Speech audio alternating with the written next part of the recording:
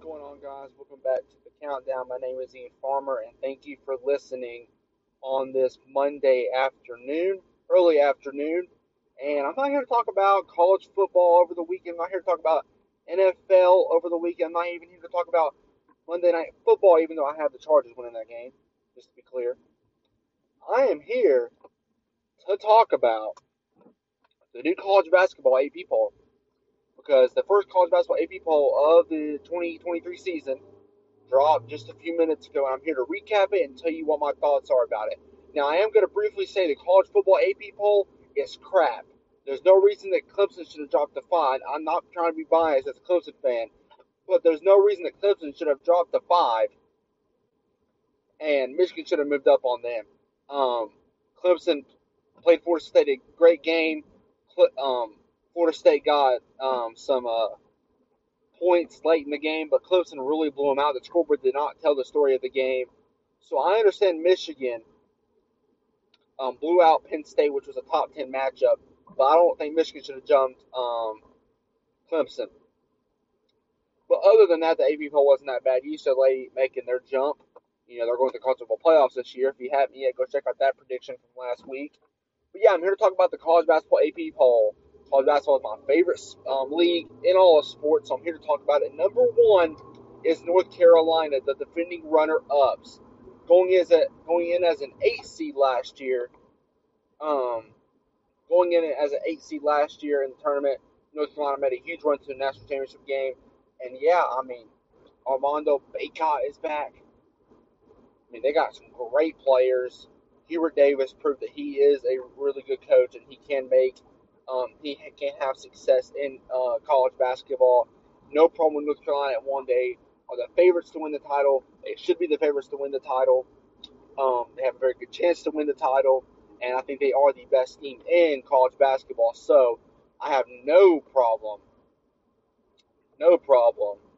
with North Carolina number one. Now number two is Gonzaga, and this is all because Drew Timme is coming back. Drew Timme is back at Gonzaga. He'd be a Player of the Year candidate. He didn't win it last year when he was expected to between him and Johnny Juzang. It ended up going to Oscar Tshiebwe. However, Drew Timme, he's going to have a great season.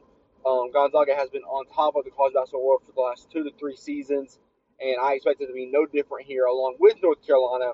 I think Gonzaga and North Carolina are obviously the two best teams in college basketball, and there's no question about it.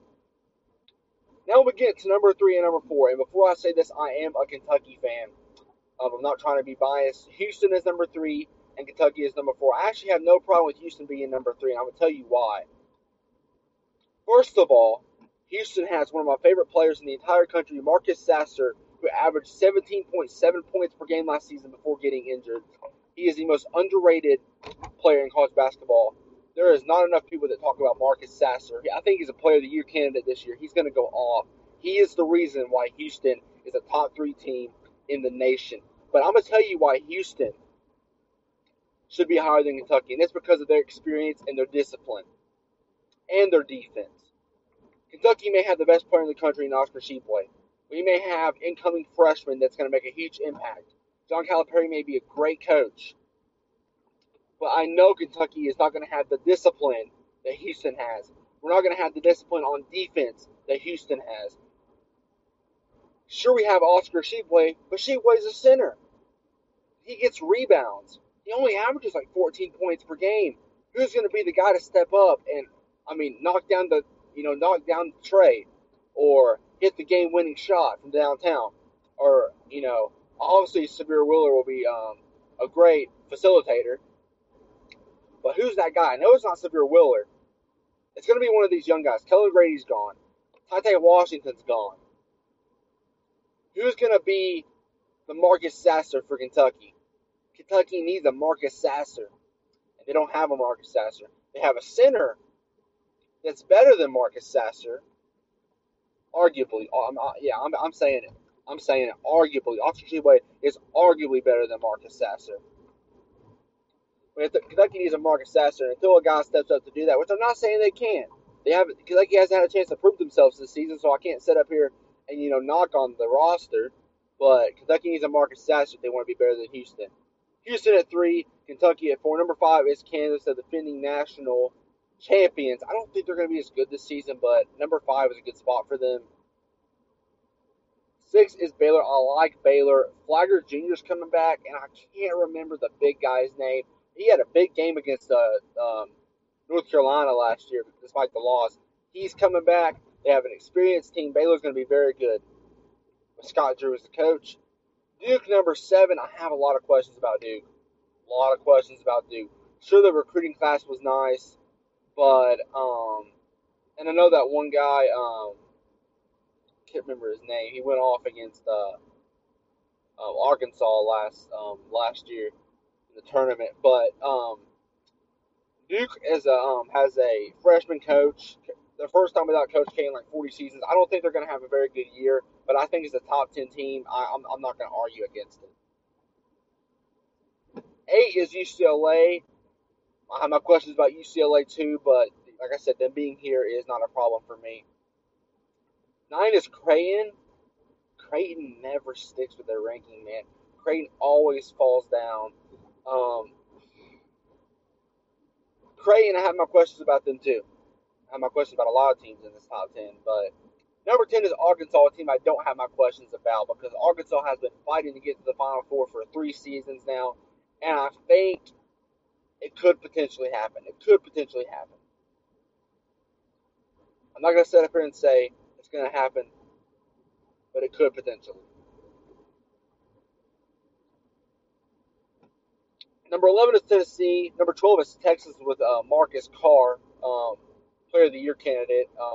Be on the lookout for that. If you want to check out the rest of the ranking, go to CTN Sports, the Facebook page. But I'm going to go ahead and give you all. It's not very much in depth. It's not been a lot of thought into it. But I'm going to give you my final 4 right here and right now. North Carolina, Gonzaga. I gotta think here for a minute. This is not easy. This will never be easy, ever. I'm gonna go. Not a whole lot of thought into it. Not official. Not my preseason predictions or anything like that. I'm gonna go North Carolina, Gonzaga.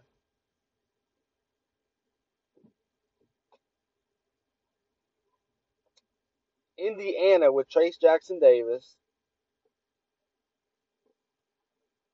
I'm gonna go with Arkansas. That's my final 4 prediction, guys. Thank you for listening on this Monday afternoon. As always, I'll be here every single day to give you all the best content. Look out for a Halloween ends review soon. I promised y'all a few days ago it'd be coming out. Just a lot of things to cover in that. But the special edition blog article will be out sometime within the next couple of days. I love you guys, and I will see you all tomorrow. Peace.